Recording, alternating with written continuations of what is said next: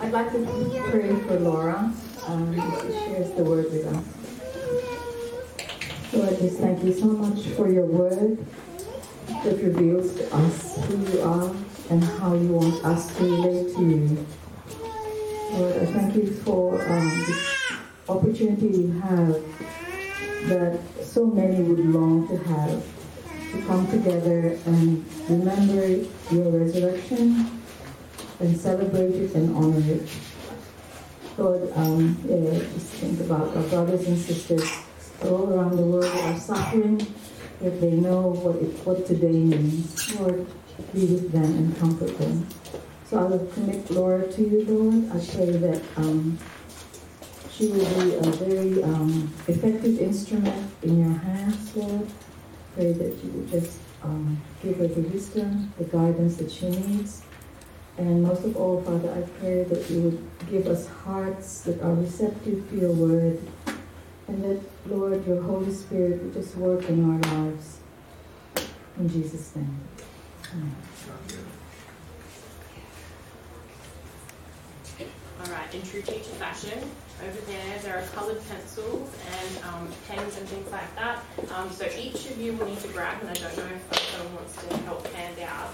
So each of you will need to grab a verse. There's a bunch of mixed up verses here, sort of Easter related, and then there's also this sheet. So someone wants to help hand out that. Maybe some teachers helpers, but so you each need a verse and one of these now. Maybe to get one fast one along. Thank you. Take one. There's coloured pencils. If you feel like colouring in that pretty little, not quite beautiful colouring sheets, so there's coloured pencils here. And if you want something you can write with, there are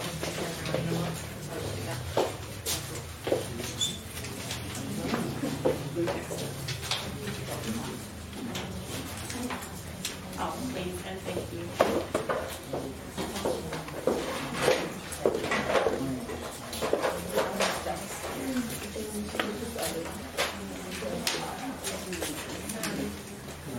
Oh, they're all different. They're all different, and then there's the other flower, the sheet with the flower that Rachel's got.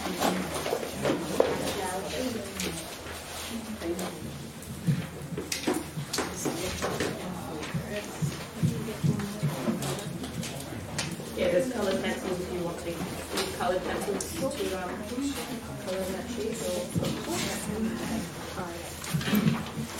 If you just want your glasses to be a little bit more colourful, that's okay too.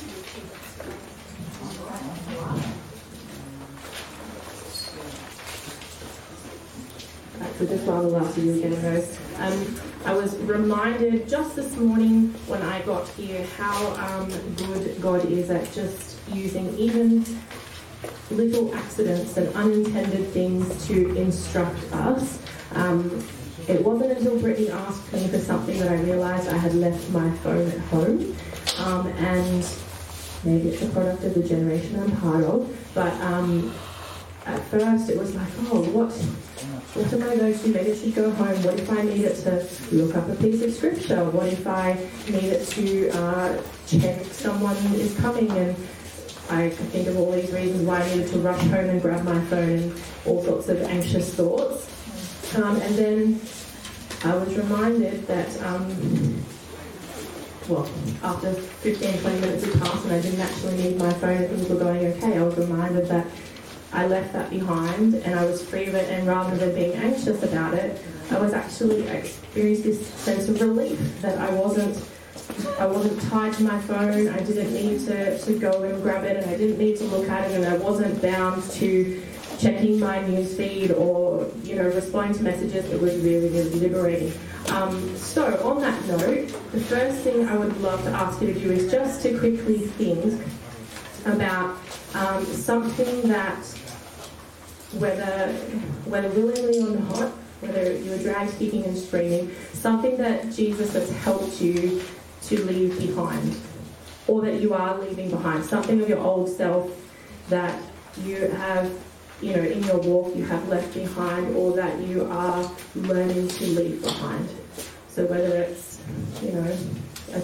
a tendency to feel like you need to be attached to your phone and your security is in that, or whether it's security in your finances, whether it's some kind of addiction, maybe it's some kind of tendency to quick anger or whatever it is. If you could just think of something, you don't have to write it down, you can though, just something that in your time walking with Jesus, he has helped you to leave behind, and that you can, when you think about it, you can feel the lightness of it as a result of leaving it behind. So just 60 seconds to think about that.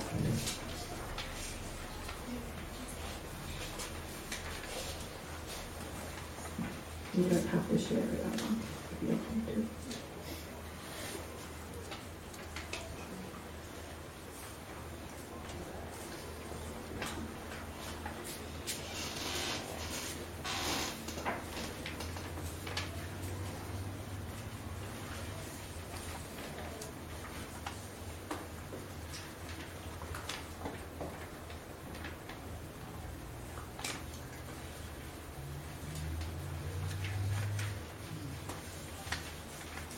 Is there anyone who would like to share?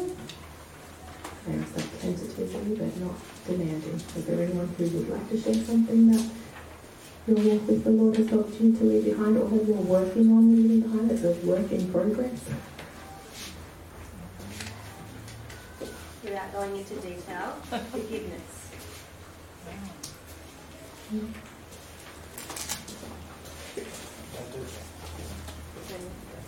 Yeah, details are not necessary.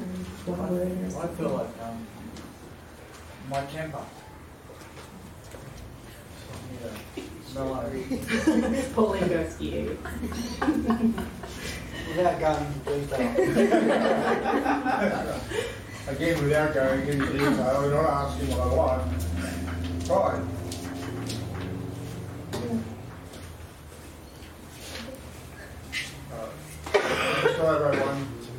When I was converted, I was playing football, and I was quickly promoted to all types of things. So the devil's hook of conceit got well laid in me, and still needs to be pulled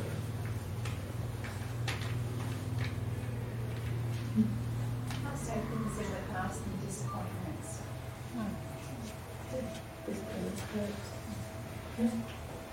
Okay, so just that little flower sheet that you have that you may be colouring or not, I just wanted to read a small section, or a slightly larger section that comes around it. So it's from Psalm 39 and verse 4 to 7.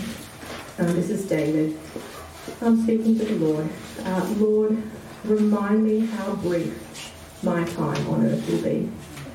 Remind me that my days are numbered, how fleeting my life is. You have made my life no longer than the width of my hand. My entire lifetime is just a moment to you. At best, each one of us is but a breath.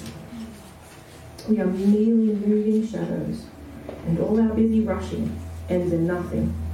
We heap up wealth, not knowing who will spend it. And so, Lord, where do I put my hope? My only hope is in you. The one you've got on your paper looks a little bit different. Two of those words don't quite match what I've said, and we'll come to that later, so don't worry. So today, what I wanted to look at a little bit is just hope. One word, hope. I couldn't think of a fancy title. Hope. So what hope is and isn't, and I'm talking about biblical hope, where your hope is, pardon? Yeah, biblical hope, not the worldly stuff. So what hope is, where your hope is, why it matters, and why Jesus is hope. So the first one, what is hope? Hope is one of those things, sometimes it's really easy to define and sometimes it seems really tricky to put into words. We kind of have an understanding of what hope is, and most of us probably can think of at least one time, if not multiple times, where we've actually felt that's a sense of hope. But hope is a bit more than a feeling. Sometimes hope is a choice that we make. Sometimes hope seems really illogical, and it completely flies in the face of reason and the circumstance that you find yourself in. At times, hope is the last thing that you are desperately clinging on to. And other times, hope is this contagious thing, and it can't be contained. If you are a dictionary type person, so hope can be being wanting something to happen or to be the case, a feeling of expectation and desire for a particular thing to happen, to expect with confidence, or an optimistic state of mind that's based on the expectation of positive outcomes in relation to events and circumstances in one's life or the world. When I was thinking about hope, these are some of the things that came to mind, and I hope they're helpful. We'll see how we go. So the first one that came to mind was hope is a little bit like a baby. What you put it in matters. So it's a precious thing. And many people say that hope is one of the only crucial elements for healthy and happy human existence. And if hope is indeed as precious as a baby, then you kind of want to be careful, not just to whack it in any old contraption, or just to put it down somewhere and go away and leave it and come back later and not worry about it. That would be bad parenting. There is a way of thinking that says, if nothing else, you should invest money in what separates you from the ground. Anyone heard that one before?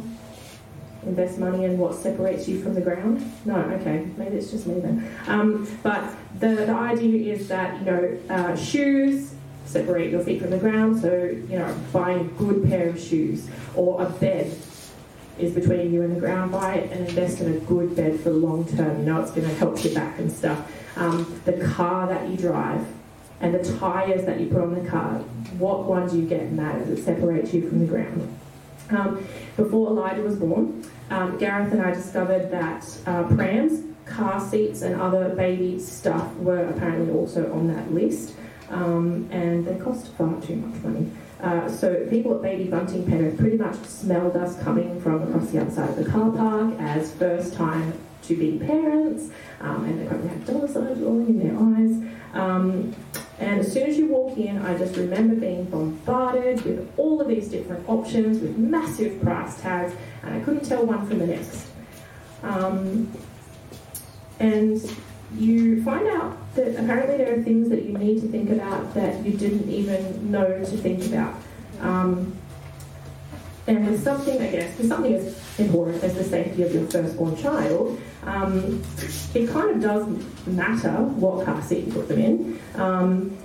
When you are navigating the potholes that are on our roads and the crazy other drivers that we share the road with, and all the other dangers and things on the road. I was absolutely horrified when I saw recently some photos of the different things that used to qualify as child safety restraints. You used to be able to just put a kid in the middle seat next to you in a booster seat, which kind of looked a bit more like a swing. You could just chuck a bit of bassinet, have them there next to you, all good, no problem.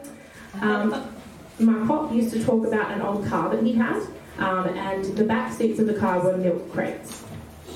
And so my mum and auntie spent a good amount of their time being driven around, sitting on milk crates with the seatbelts kind of, somewhere there. So yeah, not so great. In the same way, when we as Christians are navigating the difficulties of this narrow road that we're meant to follow Jesus along, what you put your hope in really does matter. Another one that came to mind was, and through my reading, hope is a bit like a rope. What it is tied to matters, as does what your rope is actually made out of. So I am not the outdoor adventure type person. I know, shock horror. I've not climbed a mountain. I haven't abseiled down a cliff. The closest I've come is a term of, indoor rock climbing when I was like 14 or something. Really adventurous. But I can tell you, one thing I reflected on was that you really had to put a lot of faith in the person at the Rock Climbing Centre that was the supervisor.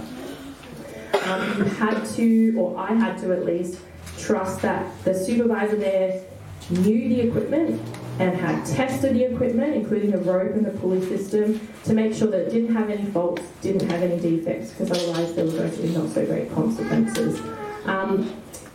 Better still for my confidence was seeing that supervisor using the very same rope and pulleys and carabiners and climbing wall that I was going to use, and going and actually doing it and seeing that, yep, it's tried and tested, it's okay, I can actually take a leap here and actually do that myself. And I like to think that that is a vote in favour of Jesus as the surest hope that there ever was. So a bit like that supervisor who tested all those things before me and climbed up ahead of me and demonstrated it, Jesus used all of the equipment in his spiritual arsenal. Prayer, truth from Scripture, faith in the Father that he cultivated a deep and personal relationship with, fellowship, and so on, to scale that mountain that I could never hope to climb on my own. When he conquered it, and conquer it he did, he demonstrated the way and became the most empathetic, understanding, qualified instructor imaginable. So in Hebrews 12 verse 2 it says, fixing our eyes on Jesus, the pioneer and perfecter of our faith. So like that supervisor, he is the one that went before us, and he did it and he tested it. He faced all of those things and he conquered it. So we have someone in whose footsteps, whose reliable footsteps we can actually follow. But I'm getting apparently a bit distracted on that one. So in the Bible, specifically the Old Testament, one way hope is understood is tied to the idea, get it, rope, tied to the idea of a rope. So unlike some of the common criticism that we as believers sometimes feel, biblical hope, our hope in the Lord, is not a fluffy, pie-in-the-sky kind of feeling that we have. It's not this clueless, mindless sense of optimism that we just have. It's not a baseless dream of things that we kind of might want things to be like. It's about a real anticipation for something better, something that we truly, to our cores, believe that is coming. So one of the Hebrew words for hope, kavah, on that sheet there, kavah, the word kav is actually tied to the idea of rope. So kavah is the word, one of the words for hope, and it's bound to this image of a rope that's pulled and held really tightly in tension. There's that tension and expectation, and you're just waiting for something to happen. And when that rope snaps, that's when you get that release, that thing that you expected to happen. So kavah, like a rope, it's that tension, that hope, that feeling of expectation that you have while you're waiting for something to happen. And there's another word, Hebrew word for hope, and that's yakal, the second one you've got. And it means to wait or to trust. So generally speaking, when we think about trust in a human sense, trust is something that you earn. And in the case of yakal, hope, that kind of trust or waiting hope, it's something that's directed at a someone. So trusting, in our case, trusting and hoping in the Lord. So quite unlike, if you guys have seen those industry super fund ads, there's always that little disclaimer at the end that says that, you know, past performance cannot predict future outcomes and all that kind of stuff. But in this case, trusting in the Lord, the hope that we have in him is fully based on past performance, and the fact that what God has done in past fully predicts and demonstrates that his promises can be trusted, and his promises will come to fruition in the end. They will be fulfilled. God is a covenant God, a God that keeps all of his promises irrespective of whether we keep our end up or not. So that little flower that you've got there, when we think about hope, hope can be, if you want to write these down, petals. Hope can be about trust, or that's another word you can use, trust. It can be waiting, so they that wait on the Lord, they that hope in the Lord, so trust, waiting. It can be anticipation, so anticipating what is to come and what you know is going to come. It can be about expectation, and it can be about the past informing how we look to the future. So in the vein of the super ads, we shall compare the pair. So hope in the world, worldly hope. I thought of it a bit like carrying, so you're walking through the desert and you have a precious little amount of water, and putting your water, your hope, in a sieve or a cardboard box or even your own hands. That's what worldly hope is a bit like. So worldly wisdom would probably tell us that the best place to invest our time and our energy and all of our other resources is in tangible, concrete, perceivable things which are mostly focused on the outside. So if you pour yourself into these things, then you will find fulfillment, you will find happiness, ultimate joy. Does anyone remember the old Aussie home loan ads? There were Aussie home loans, I know, right? I had to remind myself. Aussie home loans. There was a tagline that the guy used to say, yeah, we'll save you. At Aussie home loans, we'll save you, right? And I was thinking about that. And the more I thought about it, the more I was troubled by this image of all of the worldly idols and all of the places that we put our hope into, our worldly hope into, jostling for attention, like the Wall Street, like stock exchange brokers, all there with their papers and their tie, and they're running around like mad, and they're all trying to buy for attention, and they're screaming, "We'll save you." So by distracting you from that little subconscious, intuitive knowledge that we all have in here, that we're all broken and we're all missing something, even if we can't say what it is. But all of those things are trying to yell at us, "No, we'll fill it, we'll save you," distracting us from it. And it reminds me a little bit of a lady called Alex, who was one of the Jan Camp senior studies leaders, and the way she put it was, everyone's got a God-shaped hole, and all of these worldly things are like trying to shove in and plug that God-shaped hole with pieces that don't actually really fit, and they don't actually fill that hole. So things that we can put our hope in this world. Friends. How many do you have? What are they like? Do they affirm you and support your every whim? Do you have friends that you've known since you were 1 or something? The thing about friends is, friendships can go really bad, but sometimes they just fade, and not through any particular wrongdoing, but they just fade. So putting hope in something that can just fade doesn't seem logical to me, although none of these things are inherently wrong in and of themselves. I love my friends. Friends are great. Friendship is wonderful. But it is not where we should be putting our ultimate hope for fulfillment and for joy and for satisfaction. Family. We are led to believe that if we find our perfect partner and we build our dream family with them, that's where we're going to find fulfillment. That's where we're going to get our meaning from and our purpose from. And so I guess it's no wonder that people are really sorely disappointed and disillusioned when families don't always work and relationships don't always work.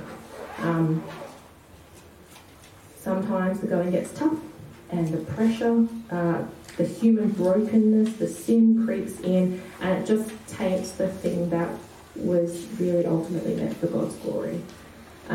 Beauty and strength. Put our hope in beauty and strength, and they are things that fade, like flowers, like grass. They wither and fade, and it's barely a blip on the map. Our abilities and gifts. There is always going to be someone who is more talented, more gifted, more able than you. however hard you might try, that's something I need to learn. And it's okay that that's the case. But if we put our worth and our hope in being the best at something or being talented, it's going to fall short pretty quickly. Accolades and acclaim and all of the positive attention, they come and go. Okay, approval, and this is something I really struggle with, the approval of people. It's a really tiring, really basically impossible task to please everyone and to get everyone's approval, and it is just this black hole of energy and effort and emotion to try and work purely for the approval of people. Your reputation, a bit like a house of cards, it takes such carefulness and time to actually build a house of cards, and in a tiny instant, a tiny motion, it all comes crashing down again. Your reputation, it's very fragile, and try as you might, a single photo or a single message or a single whisper or a rumour can just bring it crashing down. Your wealth. I don't know, I haven't lived, through a Great Depression or anything, but, global financial crisis and all that. It doesn't take more than a moment, the blink of an eye, for stupid amounts of money that I can't even comprehend, billions, trillions of dollars just to go like that. So if you're putting your hope in wealth and it can be taken from you in an instant like that, water in the sea, water in your hands, it's just going to go. Your health. I have been learning this over the last, however many years I've had children, 3 years, 4 years, that health is not something you can rely on. Children are petri dishes. Children go and spend time in daycare with other petri dishes that are full of germs, and they share them, and they bring them home, and they share them with one another, and then you get on this endless roundabout of sickness. Even young, healthy youths in the prime of their life cannot rely on health to be sure and to be stable.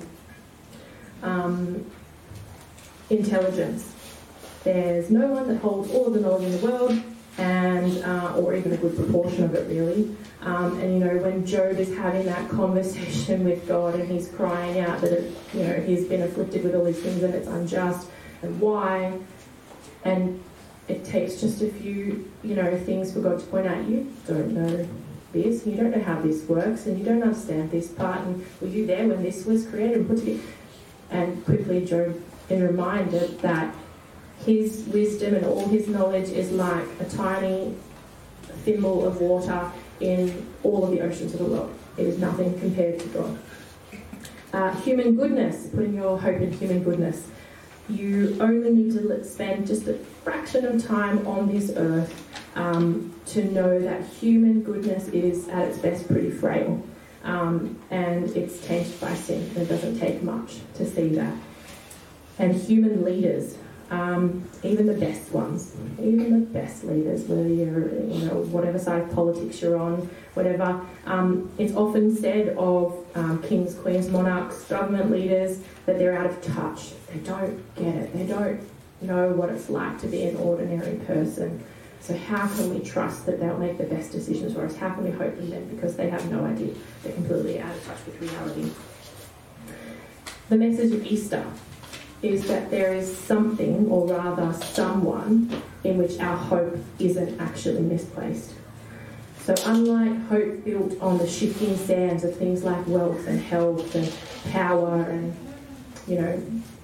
whatever, friends, family, relationships that are unreliable and unpredictable and are passing away, actually, there is a hope that is a firm foundation, a rock of ages on which we can build our lives. One that is steadfast, one that is sure, one that's built on the foundation of unfailing love and faithfulness. The biblical hope that we have is grounded in God, not on optimism or man. So optimism is about choosing to see how circumstances, however terrible they might be, that they could possibly work out for the best. Biblical hope isn't about circumstances. In fact, people in the Bible who yakal or kavar, often recognise that there's no human way that anything about their circumstances is going to get better, and they choose to hope in God anyway.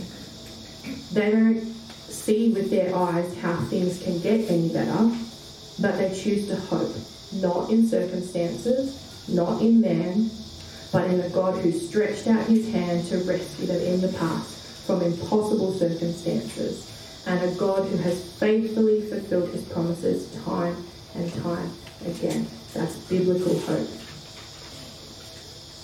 And, Easter, our hope in Jesus. 1 Corinthians 1:18 says, "For the message of the cross is foolishness to those who are perishing, but to us who are being saved is God." That it is the power of God.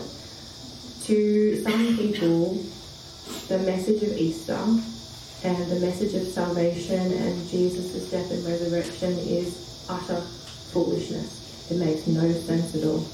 So the arguments go something like, "Oh, he's not special. He's just another wise guy that came and taught some good things, but that's it." Or there's no logic in it. A guy coming back to life after 3 days of being dead and buried, yeah, right? If he was really God, why didn't he just get himself down off the cross and save himself? Why didn't he just overpower with his, mind tricks to convince the religious leaders? I believe in Jesus if he did this for me, or changed that for me, or showed me this sign, showed me this, God demonstrating that he's real by doing this thing that I ask. Why would you put your hope in someone who doesn't answer your prayers on demand?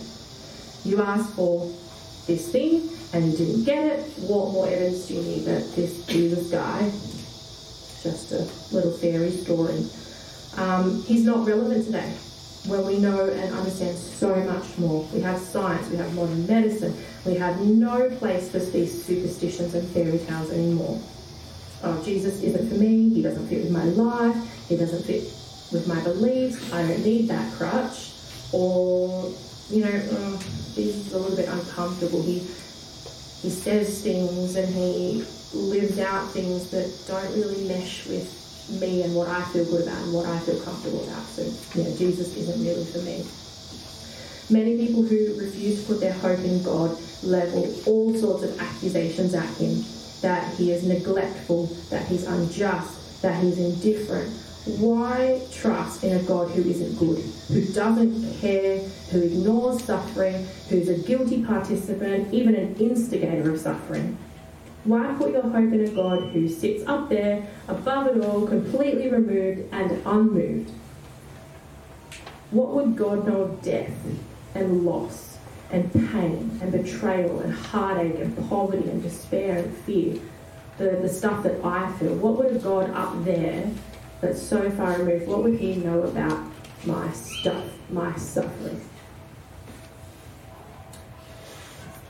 If that's the case, if God is far removed and he's up there and he doesn't care and he's not in it, why does Hebrews 4:15 say that we do not have a high priest who is unable to empathise with our weaknesses, but we have one who has been tempted in every way just as we are, yet he did not sin?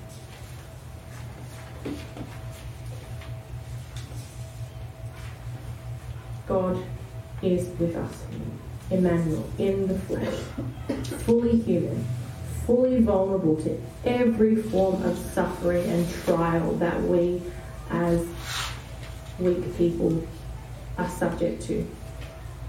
So, poverty.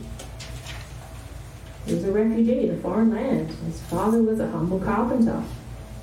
Oh, earthly father, sorry. Fear. As a little one being pursued by people seeking your life for no particularly just reason. Jesus experienced thirst and hunger. He fasted for days on end in the barrenness of a desert, and I'm sure that he was quite hungry and quite thirsty by the end of it. He wasn't immune to any of that stuff. He experienced heartache when he looked out and he saw all of the people who were caught in their sin, who were and are oppressed by the very ones charged with spiritually shepherding the flock. for the lost and the hurting and the broken and the hopeless. Jesus experienced loss, a lot of loss, but one specific example, his dear friend Lazarus. Despite knowing that in the next moment what he was going to do, Jesus still wept, and he still felt a great sense of sadness at the loss of his friend. Betrayal. We know the story, right?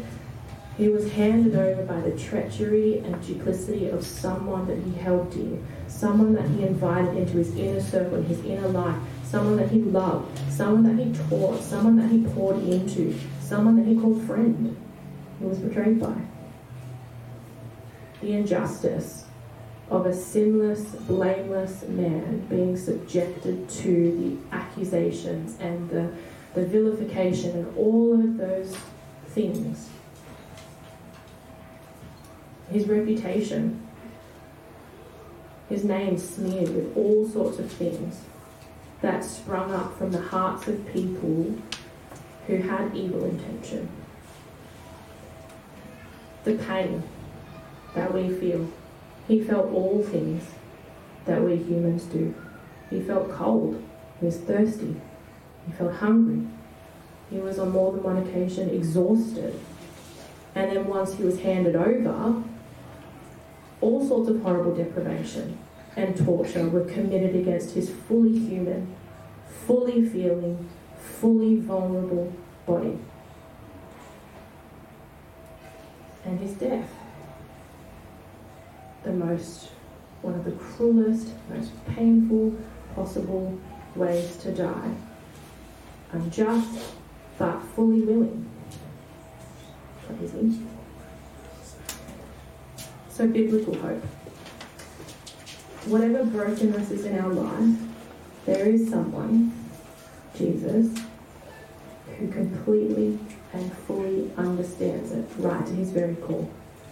Jesus, the God who left the glory and the splendour and the perfection of heaven, fully knowing what lay ahead for him, and he came anyway, to do for us what we could never hope to do. Not just for the undeserving, but for the unrepentant, for those who are hard of heart, for those who are corrupted, for those who are wayward, for those who are lost. Jesus, the once-for-all sacrificial lamb who took on the punishment and the fate, the penalty owed to us all. Because of Jesus, our great high priest, the one who understands every human weakness and every human temptation, the one who took that all with him to the grave and then conquered it by rising again on the third day. Because of him, we can approach God's throne with grace and with confidence, or of grace with confidence, so that we can receive mercy and we can find grace that will help us in our time of need. And I found this little grab here. It says Christian hope, or biblical hope, is a bold hope that looks back, for us looking back in history, to the risen Jesus in order to look forward, in order to inform the way we look ahead of us. It's not just about having an unfounded, baseless optimism that everything's just going to work out. Okay? It's a hope that's founded and grounded and anchored like a rope to the work, the life, the person of Jesus. That creation cannot, will not stay how it is forever. And that is the greatest hope of all. Happy Easter. What a joy. Happy Easter. Yeah. Yeah. Yeah. Oh yes, sorry, those little verses there, I don't know if you want to do this, it's okay to say no, but there are just some little verses there that I thought, if we read them, they might say something to us, they might help us reflect a little bit more on Easter and on Jesus and what Easter really actually means. Don't have to, but yeah, just maybe you might want to read that little verse, that little snippet, and see if it says something to you that we might want to just reflect on and share.